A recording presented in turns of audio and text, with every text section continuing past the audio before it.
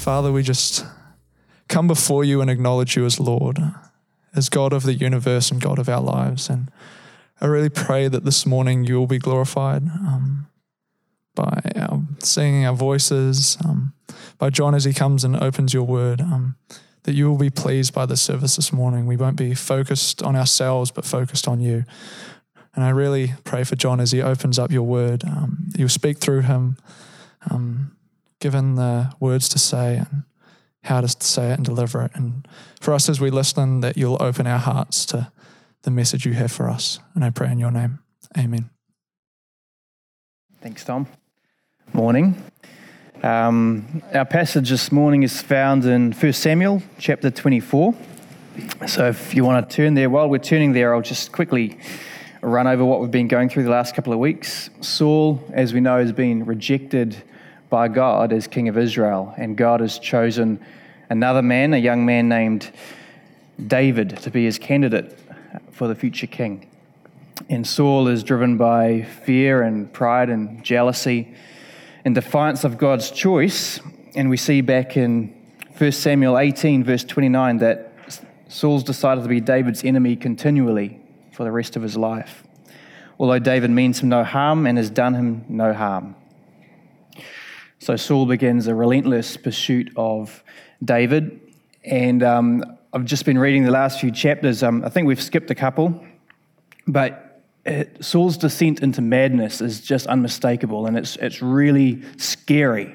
It's scary to see what can happen when the heart of man is so fixated on protecting its patch and standing up for what we think we want to grasp onto, as Mikey you told us about last Sunday. So Saul's tried to murder David already more than 13 times. He's broken promises. You can see that in 1 Samuel 19, verse 6. He's flown into a fit of rage and tried to kill his own son, Jonathan, for speaking up in defense of David. And in chapter 22, he's committed the unspeakable act of ordering the death of 85 priests and the entire town of Nob, men, women, children, infants, even animals actually, wiped out. So Saul has gone absolutely bonkers, right? And if he's willing to do this to the highest ranking priests, just imagine what he's going to do to David and his men if he catches up to them, if he finds them. So our chapter 24, and let's read for context from verse 25 of the chapter right before. Chapter 23, verse 25. When Saul and his men went to seek him, they told David. Therefore he went down to the rock and stayed in the wilderness of Maon. And when Saul heard that, he pursued David in the wilderness of Maon. Verse 26. Then Saul went on one side of the mountain, and David and his men on the other side of the mountain. So David made haste to get away from Saul, for Saul and his men were encircling David and his men to take them. But a messenger came to Saul saying, "Hurry and come, for the Philistines have invaded the land." Therefore Saul returned from pursuing David and went against the Philistines. So they called that place the Rock of Escape. Then David went up from there and dwelt in strongholds at En-gedi. Chapter 24. Now it happened, when Saul returned from following the Philistines, that it was told him, saying, "Take note, David is in the wilderness of En-gedi." Then Saul took 3,000 chosen men from all Israel and went to seek David and his men on the rocks of the wild goats. Just pausing for a minute, David and Saul was that close from capturing David. He was encircling him to take him, and then in the providence of God at the last minute, he's called away to deal with his job of defending the nation against the nation of Israel's enemies, right? And one of Saul's biggest jobs as king of Israel is to defend against the Philistines and the other enemies of the nation. And yet he seems to treat this crucial responsibility as a distraction. He seems to think that it's at best second place to his primary goal, his one goal, his every waking desire. The most pressing priority in his executive diary is this destruction of God's anointed future king. And obviously he's been told that David is going to replace him on the throne. So Saul ducks away to deal with his legitimate role of dealing with the enemies. But the relief and the rest for David and team is quite short-lived, because in no time someone rats him out. His location is given up again to Saul, and Saul returns to his illegitimate pet project. And then if you notice in verse 2, how many men Saul took with him. He took 3,000 chosen men from all of Israel, the best of the best fighters, to go after David. And this shows you how seriously Saul takes this hunt for David's life. It sort of gives you perhaps a glimpse into Saul's perspective as well. The last time Saul rounded up exactly 3,000 men is in chapter 13, verse 2. He's 2 years into his reign, and he's on a military campaign against the Philistines. So for Saul to assemble that many men in his pursuit of David shows you that we can probably assume he's absolutely determined. He sees David as a huge threat, and he is feeling that David deserves just as much attention to destroy as the Philistines. Of course, in the last chapter, chapter 23, verse 13, we see that David has about 600 men. So the odds here are 5-1, according to my mathematics. Verse 3 of our chapter 24, so he came to the sheepfolds by the road, where there was a cave, and Saul went in to attend to his needs. David and his men were staying in the recesses of the cave. Then the men of David said to him, "This is the day of which the Lord said to you, Behold, I will deliver your enemy into your hand, that you may do to him as it seems good to you." And David arose and secretly cut off a corner of Saul's robe. For Saul to be finally out of the way would be a solution to a lot of problems. It would be a shortcut for David to his throne. It would dramatically improve the lifestyle of these hunted people at the moment. They don't deserve the persecution that they're experiencing. So David's men, in loyalty to David, urge him to take this opportunity. But the problem is, God had never said this to David about Saul. He hadn't said what they told him. And I wonder, I don't know, but I'm guessing that they were thinking of God's words back in verse 4 of the chapter right before us, when David inquired of the Lord once again. Chapter 23, verse 4, and the Lord answered him and said, "Arise, go down to Keilah, for I will deliver the Philistines into your hand." So the Philistines were David's enemy. God had delivered the Philistines into David's hand. It seemed obvious to the guys that Saul was David's enemy, so perhaps they put 2 and 2 together and made 22. I don't know. It might have been an innocent conclusion. They might have had the best objectives here. However, at any rate, it was dangerous advice. And my first point is that we have to be aware of the advice of people. We have to be careful, because even well-meaning people can give us advice that can put us completely wrong. We have to line up the advice of people against the Word of God, and the Word of God obviously comes first. So David knew that God's promise said, "You will be king of Israel." He knew that Saul was in the way of that promise, but he knew obviously that it would be sinful for him to murder Saul.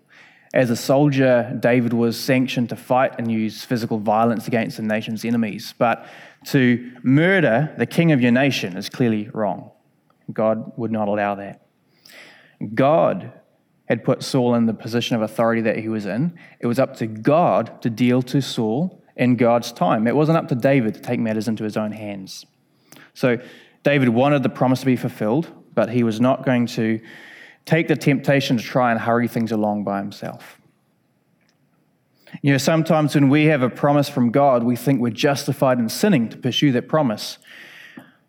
And that's always wrong. God will keep his promises. God will fulfill his word. But he'll do it his way. He'll do it in his time, and he'll do it righteously. How did David resist the natural human temptation in this moment? He didn't have a lot of time to think this through. It's a once-in-a-lifetime opportunity presented itself, obviously ordained by God, the timing. It was no coincidence that David and Saul ended up in the same cave at the same time in this way.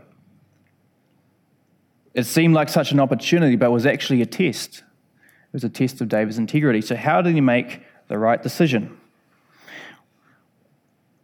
What David was going through right now was a really, really tough time in his life. He told his friend Jonathan in verse 3 of chapter 20, "But I swear to you that I am only a step away from death." David was not feeling on top of the world, right? And if you read the Psalms, you'll see that he struggled often with depression, with sad feelings and bad feelings, just like many of us here. I love the Psalms because they're so relatable, and they also give us a glimpse, if you like, into David's personal diary and what he was going through, what he was feeling, what was affecting him at the time. And David wrote at least 2 Psalms about this time in the cave, Psalm 57 and Psalm 142. And in Psalm 57, verse 1, he said, "Be merciful to me, O God, be merciful to me, for my soul trusts in you, and in the shadow of your wings I will make my refuge until these calamities have passed by." When David earlier left his mum and his dad with King Mizpah in Moab for safekeeping away from Saul's clutches, he said to the king, "Please allow my father and mother to live here with you until I know what God is going to do for me." And in Psalm 57 verse 2, he says, "I will cry out to God Most High, to God who performs all things for me. He shall send from heaven and save me. He reproaches the one who would swallow me up, Selah. God shall send forth his mercy and his truth." So in a minute, as we go through our chapter, we're going to see David being strangely confident, which is at odds with the apparent situation that he's in. It seems unnatural for him to be as confident and act in such integrity as he's been able to do. And that confidence is only found in God, who's on his side. His ability to show mercy to Saul in this moment is found in the fact that he's been shown so much mercy from God. So this mercy that we've received from God and that David received from God can be shown and shared with others. His good judgment in this moment comes from his awareness of God's righteousness, of God's omnipotence, all power, omnipresence, he's everywhere, omniscience, he knows everything. So God knows everything, is fair, is all-powerful. Therefore, he can be trusted to judge on David's behalf and judge righteously. David doesn't need to take matters into his own hands. In Psalm 142, verse 3, David records, "When my spirit was overwhelmed within me, then you knew my path." So David has been freshly reminded of this reality, actually, and it's really good that he was. In chapter 23, the very last chapter, verse 14, David is in the mountains in the wilderness, on the run from Saul as normal. We read in verse 14, "Saul sought him every day, but God did not deliver him into his hand. So David saw that Saul had come to seek his life." David's in a forest. Verse 16, "Then Jonathan, Saul's son, arose and went to David in the woods and strengthened his hand in God. And he said to him, 'Do not fear, for the hand of Saul my father shall not find you. You shall be king over Israel, and I shall be next to you.'" You got that wrong, by the way. Anyway, "Even my father knows that." So the two of them made a covenant before the Lord. And David stayed in the woods, and Jonathan went to his own house. And the value of that moment is huge. We all need friends like that when we're at our lowest moment, who come to us and strengthen our hand in God. In Luke 7, Jesus said that he who has been forgiven much loves much. David had experienced God's forgiveness in a real way. And later on in life, he's going to get things not as right as he did in this chapter, and he's going to really need God's forgiveness, and God will come through for him and forgive him as he's promised. And so David, having experienced God's mercy, God's forgiveness, God's love, aware of God's hand of protection, knew that he could show mercy to Saul, he could be loving to Saul because he was trusting in God. Psalm 142 verse 5, "I cried out to you, O Lord. I said, you are my refuge, my portion in the land of the living." Right, out of David's diary for a minute, and we'll go back to our chapter. Verse 5, chapter 24, verse 5. "Now it happened afterwards that David's heart troubled him because he had cut Saul's robe. Wait a minute, what's the big deal here? Why is David conscience-stricken by this act? He had the opportunity to shank this guy in the back, and everyone would have been on his team. Why is he feeling bad about cutting a corner of Saul's robe? In this time of history, the hem of a ruler's garment is considered to be an extension of one's royal essence. In fact, it was widely held that a royally commissioned person's power or authority is contained or rests in the hem or in the corner of the garment. So symbolically, what David has done is he has taken this kingly authority and dignity away from Saul in this symbolic act. So that's probably why David felt remorseful. He might have felt like he had trespassed on a divinely protected area that wasn't his to trespass on. He had taken something symbolically that was not his to do. And so he felt bad. His heart struck him. And I find this tender conscience of David just really, really beautiful. So often it's easy for us, and I'm speaking for myself here, it's easier for us to magnify the sins of others and to minimize our own sins. Like, if you compare between David and Saul up until this point, it's pretty obvious to see who's at wrong.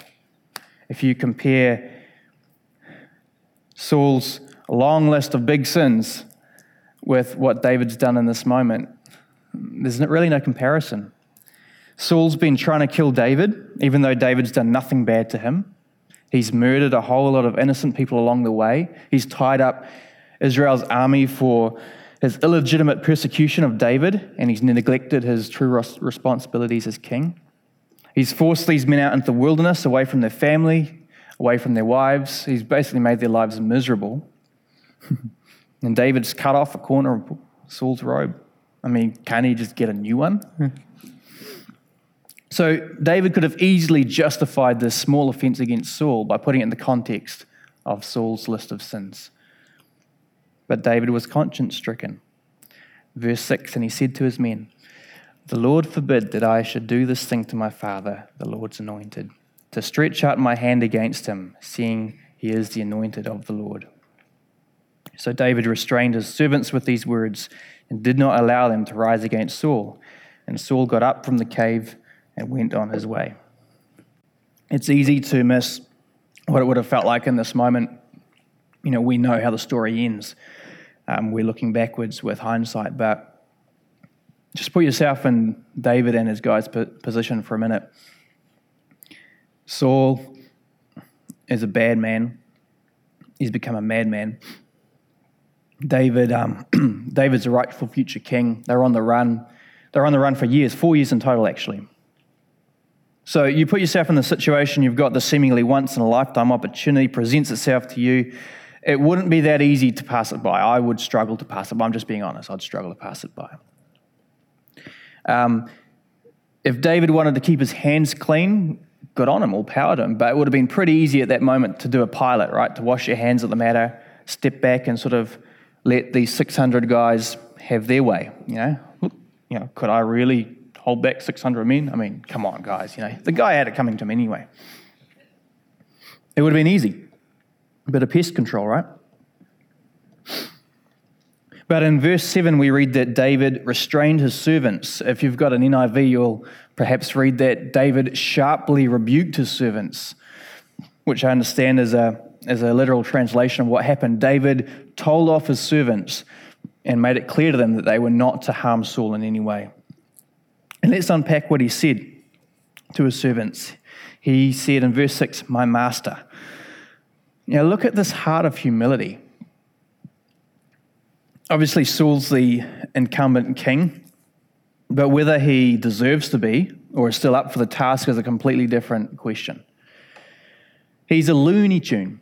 He's narcissistic, insecure, unhinged, corrupt, a murderer, indecent, unstable.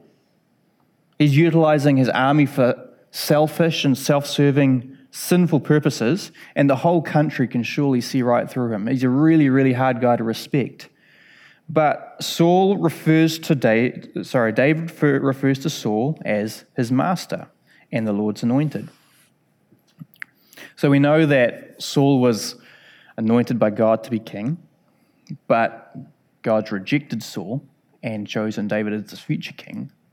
But David knows that Saul has been placed in that position by God. It's up to God to deal with this when it is his time. It's not up to David to take matters into his own hands. So I think there's benefit for us in recognizing that even imperfect people can be anointed by God in positions and responsibility and authority in our lives. They might be neighbors, they might be members of the church, they might be workmates, they might be our boss. People might be irritating, imperfect, not very nice, but God can and God does use imperfect people in our lives for his purposes. Sometimes people are in a position of authority. You see in Romans 13, verse 1, let every soul be subject to the governing authorities, for there is no authority except from God, and the authorities that exist are appointed by God. Therefore, whoever resists the authority resists the ordinance of God, and those who resist will bring judgment on themselves.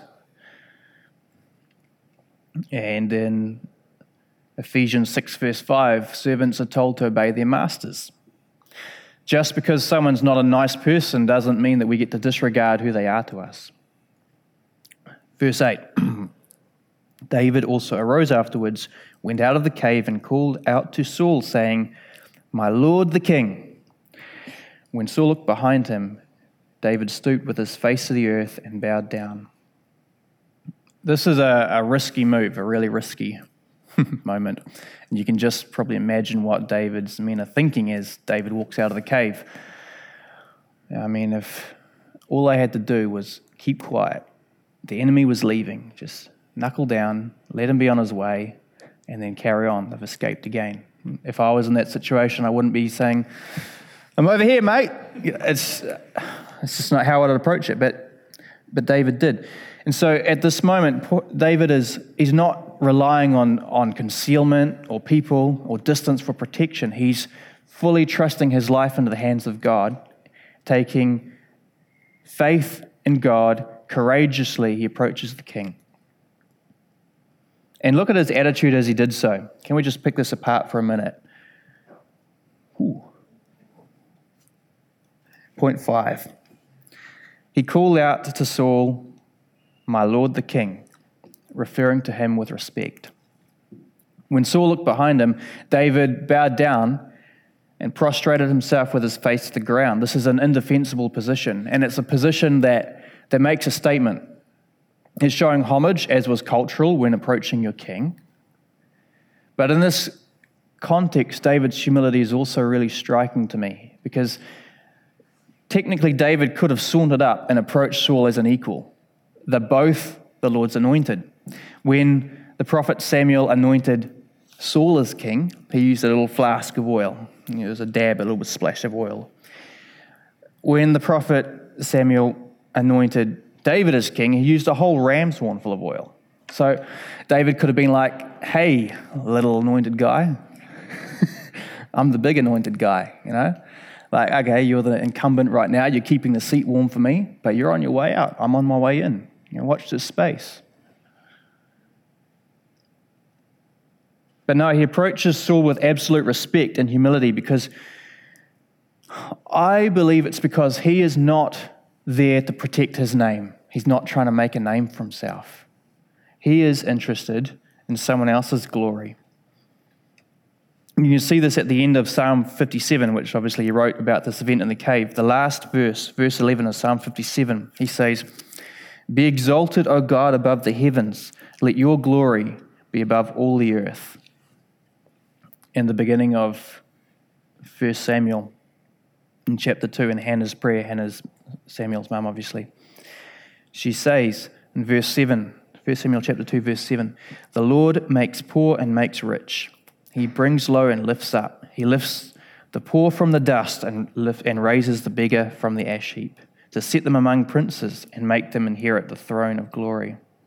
So it's up to God to lift us up. if that's what he wants to do. It's not for us to strive for this. 1 Peter 5, verse 5 and 6, it says, God resists the proud but gives grace to the humble. Therefore, humble yourselves under the mighty hand of God, that he may exalt you in due time. Obviously, we can contrast that pretty clearly to Saul's attitude over the last few chapters. Verse 9 of our chapter, and David said to Saul, why do you listen to the words of men who say, indeed, David seeks your harm?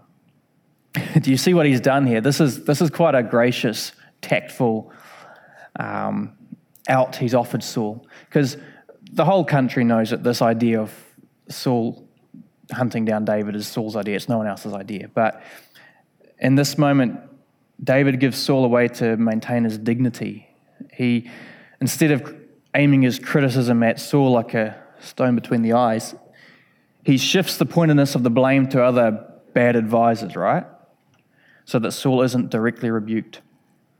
Verse 10, look, this day your eyes have seen that the Lord delivered you today into my hand in the cave, and someone urged me to kill you, but my eyes spared you.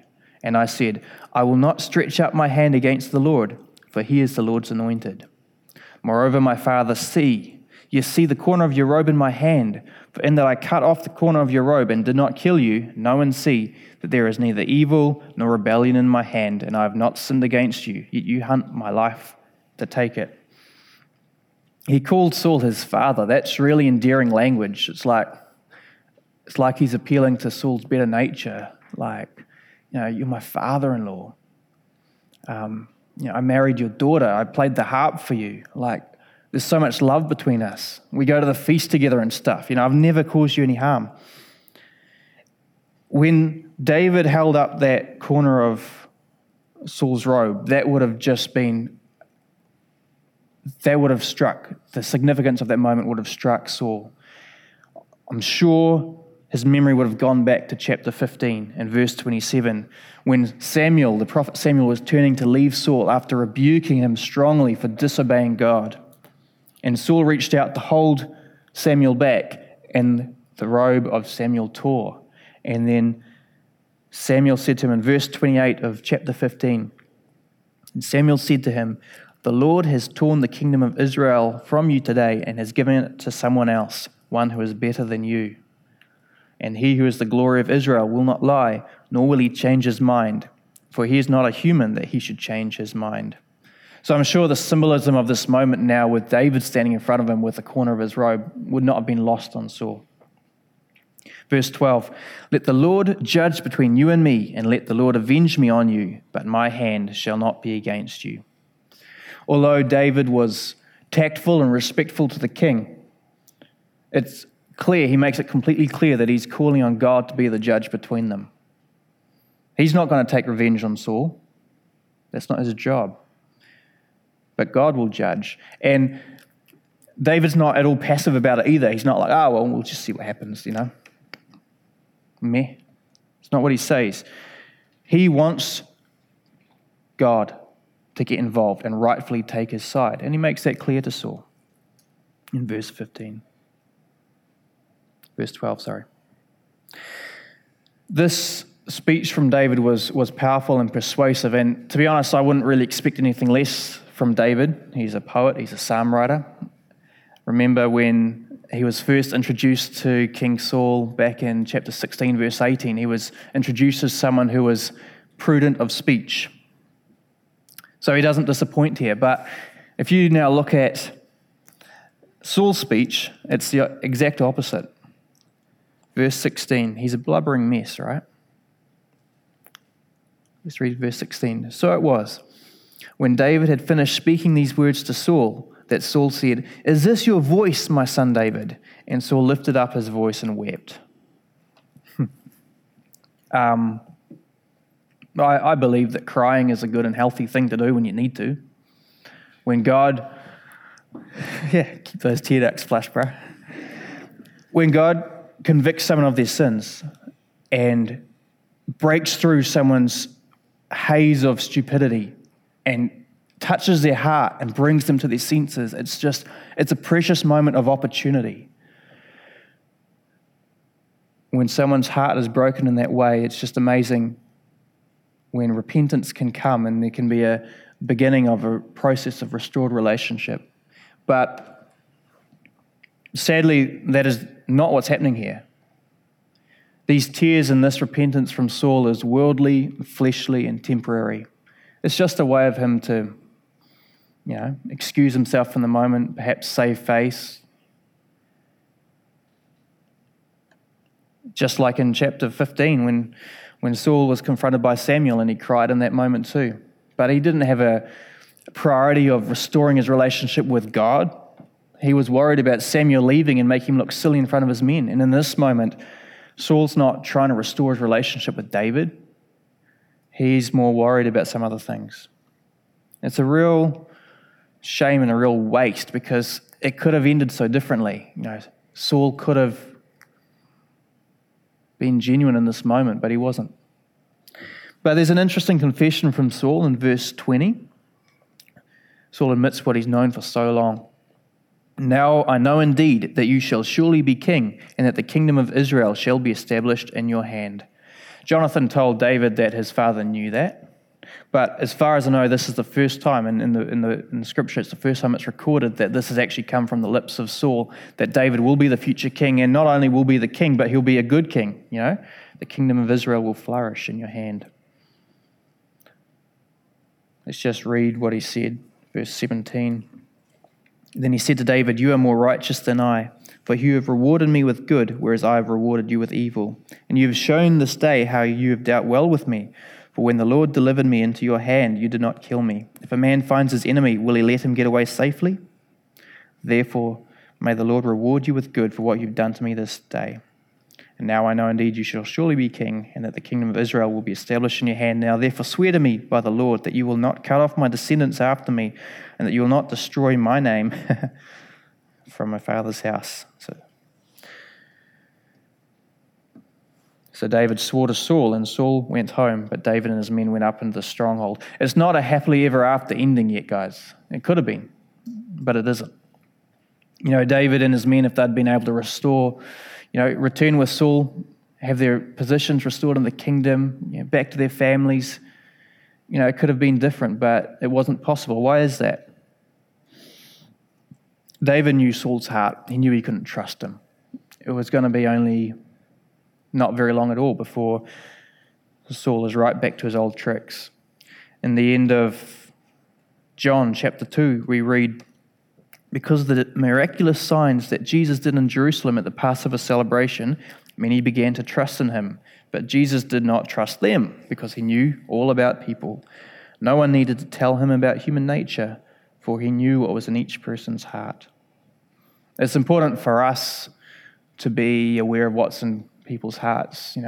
Even when we're told to love our enemies, but we're not told to be stupid. And I think it's important for us to be discerning, even when we're loving our enemies. I hope that you're enjoying this series in Samuel as much as I am. I'm wrestling with what it means to be a man after God's own heart, or a person who seeks after God's own heart. And as this story unfolds, as we go through David's life, it's becoming clear that what David's experiencing is not a series of coincidental, random events, but that God is working out his purpose in David's life. So often we think, I can think that if I don't stand up for myself, then no one will. But that's not for me to do. We should entrust ourselves to God. God is the judge of the world. God is the judge of our lives. And David got that right in this story, in this moment. He wouldn't always get things right. David failed in many ways. And yet someone who's greater than David was to come. David in that moment, he held back from doing a bad thing to Saul, which is wonderful. It's fantastic. He wouldn't always get it right. But if you think about Jesus, what Jesus has done for us, while we were yet sinners, Christ died for us. He didn't just not give us what we deserve. He gave us what we could never deserve, what we could never earn. Jesus is so much greater than David. But, I just wonder how many conflicts would be resolved today in the world, in the church, if we were willing to put aside our pride and, instead of being fixated on the sins of other people, be aware of the sin in ourselves and then humbly approach the other party, seeking truth and restoration. We have been shown so much mercy by God. We can share that mercy with others. David in our passage today was prepared to wait for God's time and was willing to rest in God's providence. Are we? Is that what we do when people irritate us, frustrate us, seek to hurt us? Do we want to cut corners and take things into our own hands? Do we say, I'm bigger than this, I'm better than this? Or in the words of Jesus, do we seek first the kingdom of God and his righteousness and let God take care of all these other things? We read in 1 Peter chapter 2, verse 23, that Jesus, when he was reviled, did not revile in return. When he suffered, he did not threaten, but he committed himself to him who judges righteously. The Lord Jesus is our example. Let's follow in his footsteps. Shall we pray? Father God, we thank you that your hand was on David, helping him to make good decisions. And we thank you that your hand is on our lives as well. And we're aware, Lord God, that David didn't always get it right, and he needed your forgiveness and your mercy. And Father God, we're just the same. We thank you that we can find mercy with you, Lord God. We just pray that we'll commit our lives to you, we'll commit our decisions to you, that we'll trust in you. May we be so aware of your mercy and your love, and may we be able to extend that to others, and may we rest in your time. In Jesus' name, amen.